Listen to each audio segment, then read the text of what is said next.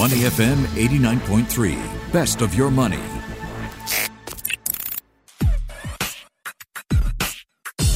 Money and Me on Your Money, only on Money FM 89.3.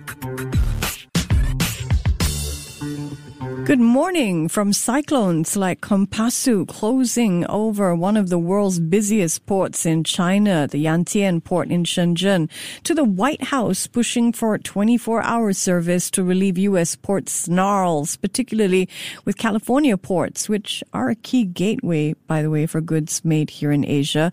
We take a step back for a bigger picture of what's happening with logistics, ship traffic jams.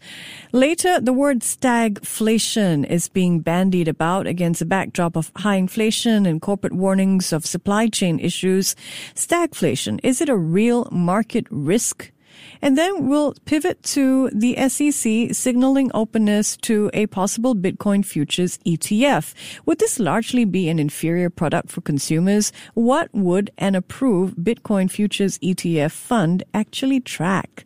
Let's check in now with our questions with Arun Pai, Chief Strategy Officer at Flow. Good morning, Arun. Good morning, Michelle. So, Arun, is cargo congestion worsening at major ports? Is there a port crisis shaping up? In one word, yes. I mean, yes. The entire situation is just an absolute mess, right? Taking a step back to give some idea of the complexity and scale of this problem, 90% of the world's global trade takes place by sea. 70% is through containers, right? So you exclude like coal and other oil and all of the other stuff. That's the other 20%. But 70% is through containers for the entire world global trade, which is being done by sea. In terms of the scale up, like going back to the year that I was born, you were highlighting how, U.S. ports are suffering through major congestion issues. The U.S. imported close to about $300 million worth of goods from China, right? Million.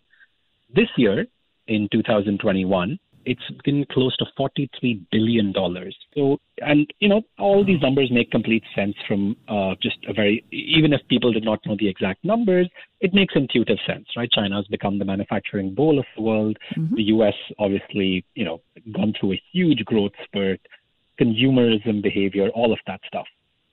That's the backdrop. Then we came into this whole aspect of efficient supply chains. Toyota, which made this whole thing famous, called JIT, or just-in-time manufacturing, went across the board, from manufacturing to ordering to placing it in the warehouse of the person who orders the goods to selling of the goods off the shelves of, be it your department store or whatever else. Everything was running like clockwork, right? We as consumers, if you just think back 2.5 years ago, pre-COVID, click a button, click a couple of buttons on your laptop, and boom, this good suddenly shows up at your doorstep. Life is fantastic. COVID threw a huge wrench in the works. From the beginning, where initially, we go back to Feb of 2020, when ports in China were shut down, factories in Asia were shut down because of the spread of COVID, especially in China. We thought this was going to be a couple of weeks. Obviously, demand, once COVID spread across US and Europe, demand naturally dropped. People were only basically buying tissue paper, right? That was what made headlines in the news. Other than that, there was nothing else. Yep. Then came along the fact that people started realizing, okay, wait a minute, this is not going to be a 1-month affair. This is going to be a 6-month, 1 year, God knows how long.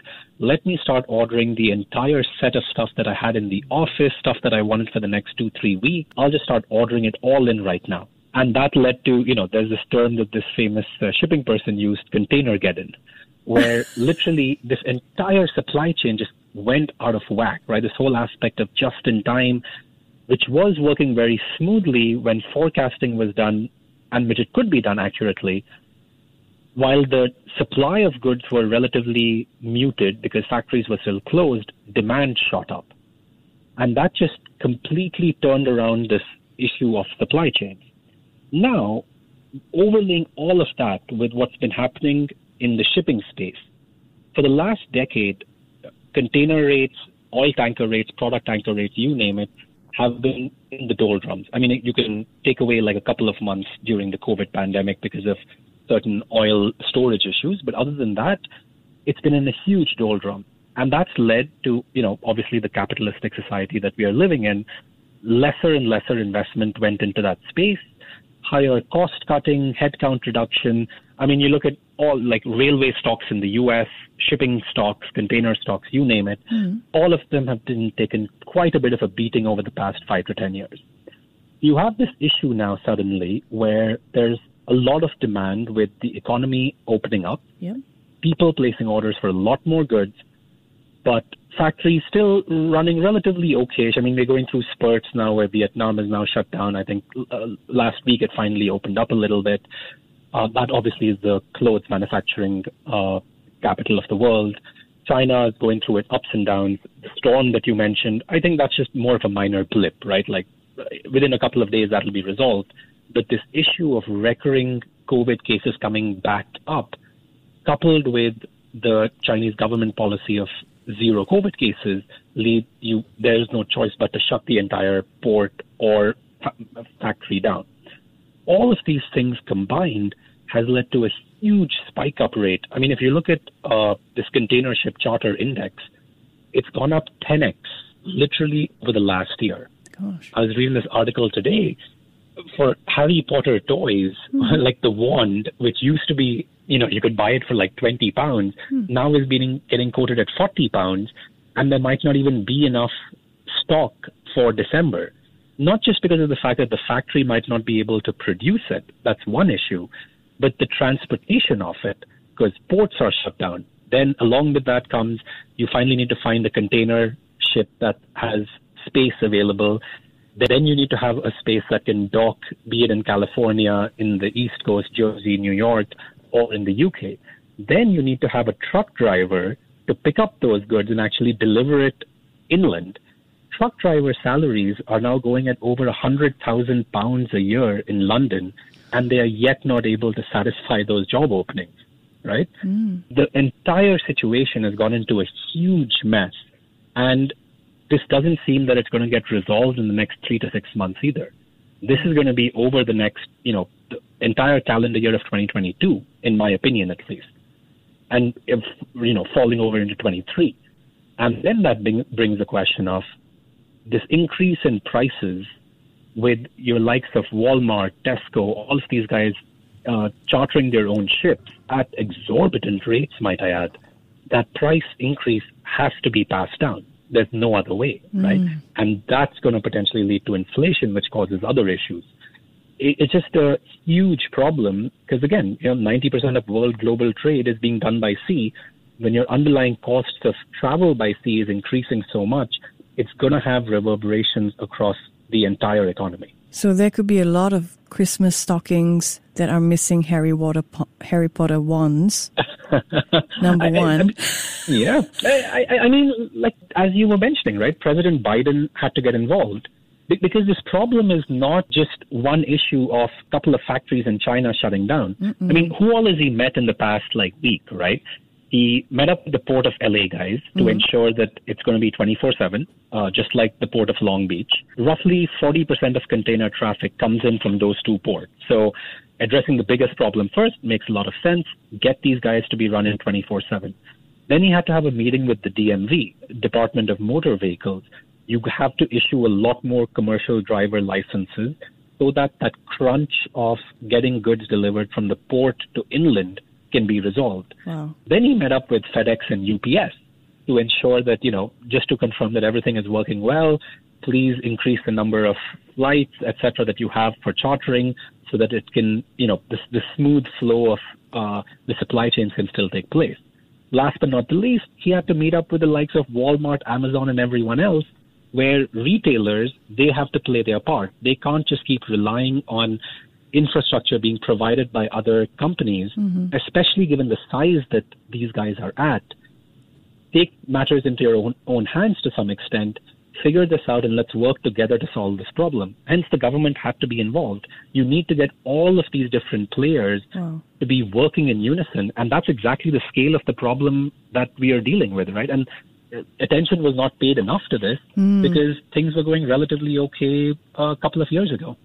Yeah, so just to pick up on that point of what can be done, I was reading an article by a comment from Morten Engelstoff. So he's the chief executive of APM Terminals, and that's one of the largest port and terminal operators. And he's basically saying, with this supply chain crisis, this can only be resolved really with a slowdown in consumer demand. And I'm scratching my head thinking, how impossible is that? To say in order to break this vicious cycle, we need to want less or lower consumer demand. See, that's a very difficult. From his perspective, I completely understand, right? Because the poor guy is probably working 24/7 for the past 3 months, and he still has a huge logjam of 20 ships that are outside his port, just waiting to be offloaded, filled up with empty containers, sent back to China/Asia, and to get restocked.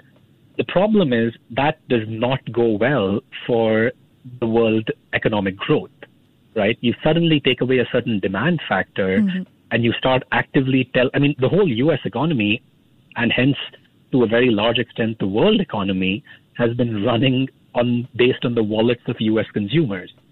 And if that suddenly starts to drop, from the perspective of world growth, I think that's going to have a much bigger effect than certain logjams in the supply chain that we're dealing with right now. Like, these problems are solvable, right? But it'll take a certain amount of time, capital investment, coordination with the government, all the various stakeholders playing ball to ensure that we can go back, at least to some extent, to how the world was running a couple of years ago.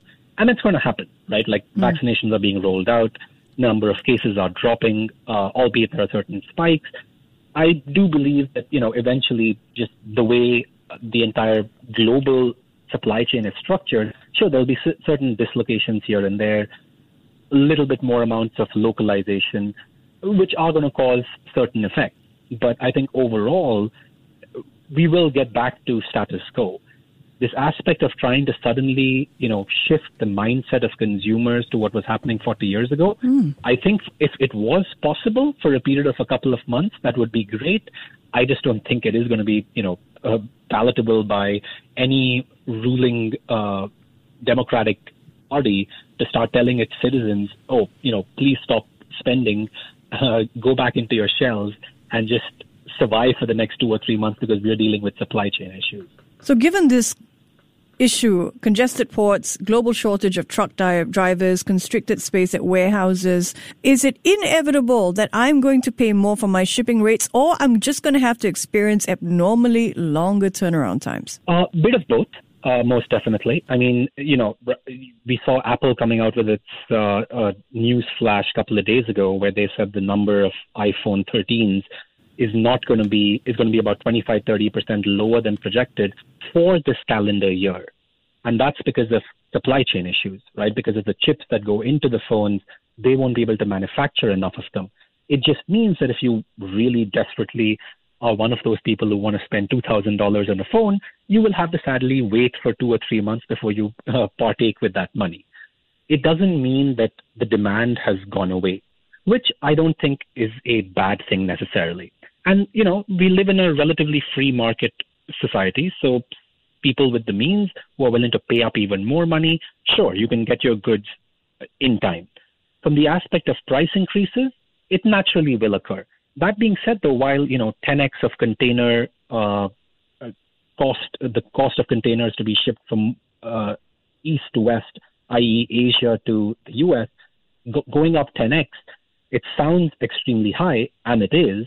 But the effect of that on the underlying price of the good is nowhere nearly 10x, right? Because the cost of transportation is just a percentage of the underlying good. In some cases, it could be relatively high, especially for the lower priced goods. But for the higher priced goods, it's a smaller percentage. Hence that entire, the fact that if it's 10x, I don't mean to be fear mongering or anything. I was just stating the actual increase based on the index. In terms of the underlying good, we can see probably anywhere from a couple of percent to maybe 10, 20, 30% price increase. And depending on what kind of a good that is, it can obviously hurt the bottom line of the household's balance sheet, right? No doubt, it will. And that will be painful. Will that directly lead to, do we really want to be buying 3 of these items and 2 of those items? Or maybe we can survive with just one of this for the next month or two, and then we'll potentially purchase these other items the next calendar year. That's the thought process that's going through a lot of households' mind, which makes a lot of sense, and it yields the desired result of not necessarily, burdening the supply chain system by overstocking necessarily. And just space it out, give it some time, let the supply chains go back on track, and then all will be well in the next, 6 months to a year. We'll start seeing improvements in what's happening. Again, this is not going to be overnight. It's going to take a little bit more time. And hence, sadly, consumers do have to suffer a little bit. But overall, though, things are still working, right? Like I can still go on to Amazon right now, click 2 buttons and get my stuff delivered at home, at my doorstep. Used to be 1 day. Now it takes about 2 or 3 days. So it's not the end of the world, I feel. Yeah. Maybe we were being spoiled before. You could already feel it. Yeah, I mean, we were lucky enough, even during the pandemic, there were memes going around. My days are distinguished between days that packages come and days packages don't come. That's basically it. And now it's just you're going to have to wait longer and you'll have more of those days packages don't come. All right. Let's talk about stagflation, which seems to be on the lips of quite a few people in the market. So stagflation, slow economic growth, relatively high unemployment or economic stagnation occurs when the money supply is expanding or while supply is being constrained. Big words there. Arun, what is stagflation and why is it feared? I mean, very simply, stagflation is you have inflation, but yet that's not on the back of rapid economic growth. In fact, it's stagnant growth. Hence the joining of the words, making it stagflation. It's quite a scary situation, right? Because imagine a world that is not growing in terms of GDP. Hence, your salaries are not increasing, but yet inflation has really picked up. And hence, your standard of living starts dropping quite substantially. And, all economies of the world have gone through this for a certain period of time, and it is very scary. My personal perspective, though, it's a little bit more fear-mongering than anything else because it catches headlines of people, right? Because it's kind of like roadkill, right? You kind of want to see it, yet you probably shouldn't be. From my perspective, the reason why I think that it's an interesting thing to talk about to some extent, but the reason I'm not fearing it is because I believe the economy is primed for a lot quicker growth than, leave alone stagnant, right? I think the economy is raring to go. I think people who are out there in US and Europe whose economies have opened up post this COVID pandemic, life has gone back to normal. Things are going really well. Tremendous amounts of job openings. Companies are hiring. Salaries are increasing.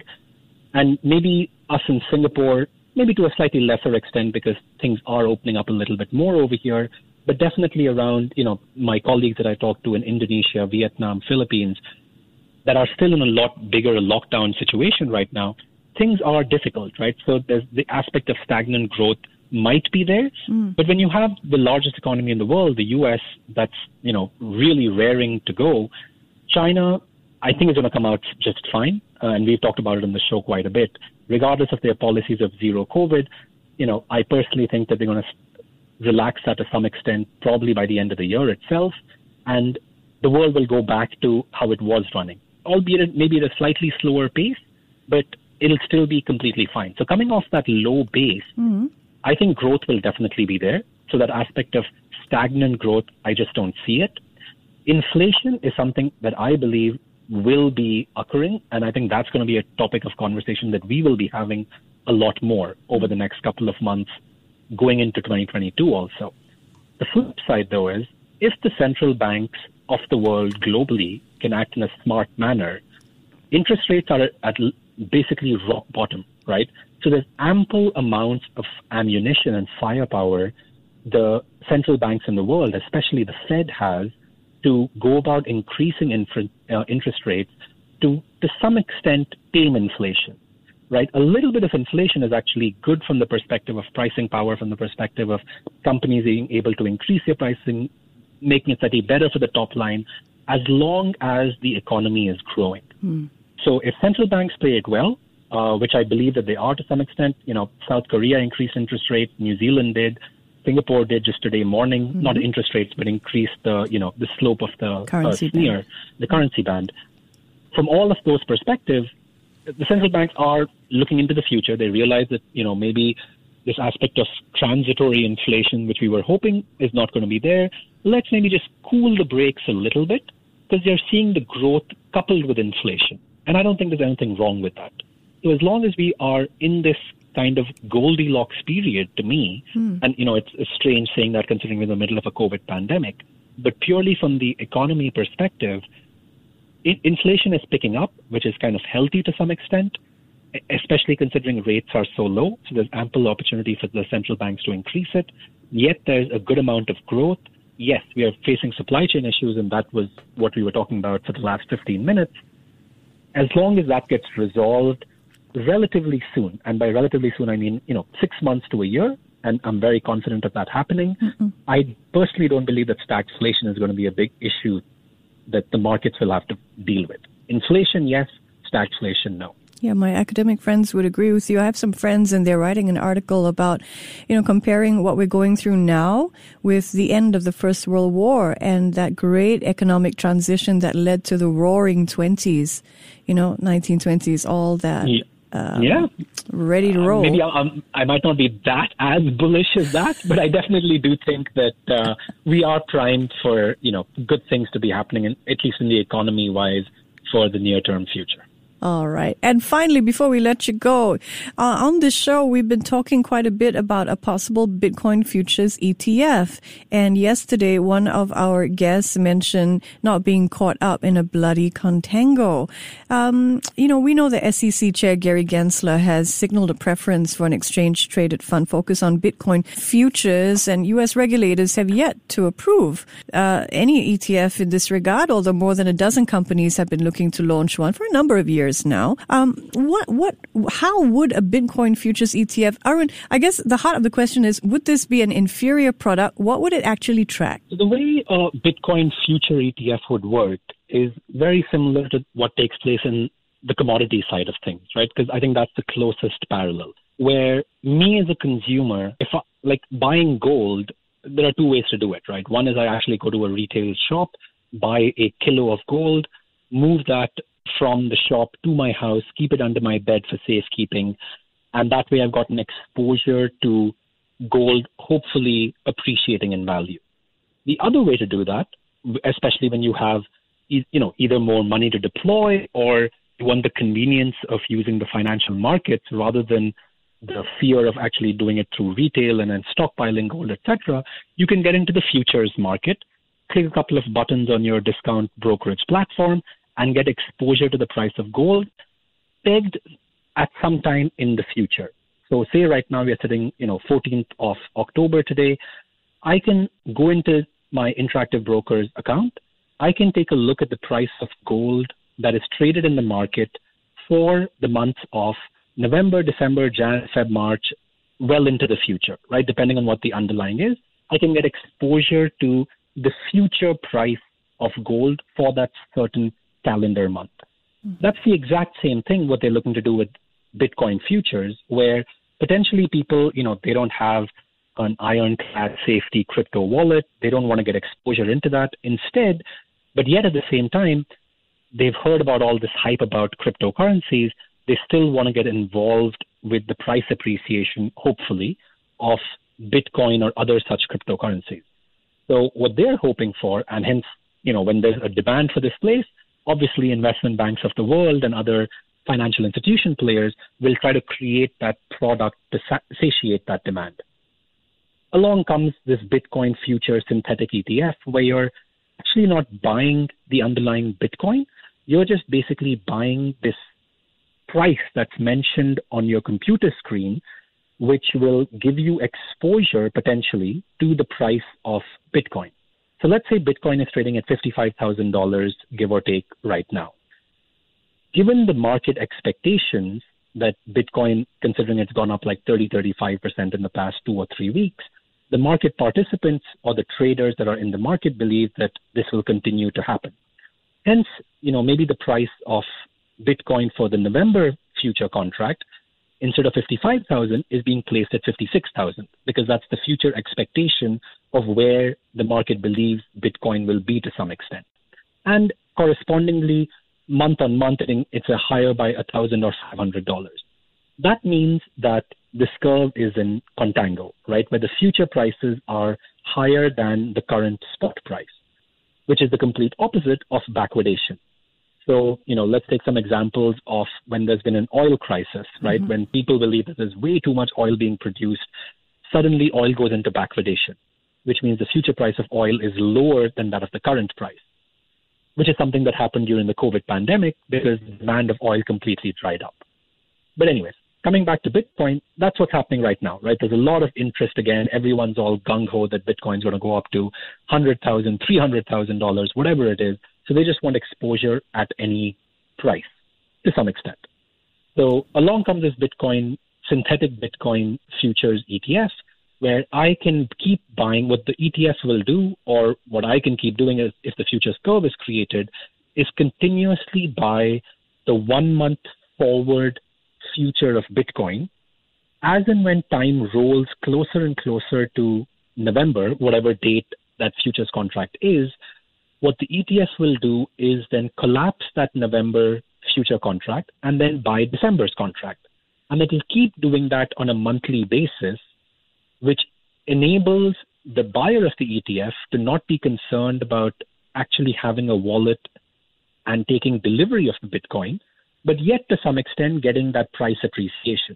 The problem obviously is, especially in something like Bitcoin, whose, the market expectation is that the price is going to be so much higher, there's a very high contango. So you're kind of buying Bitcoin 1 month into the future, always hoping that the price will increase by, currently I think it's about $1,000 or something, right? Like 2% give or take. So you're hoping that it's always going to be increasing by that amount.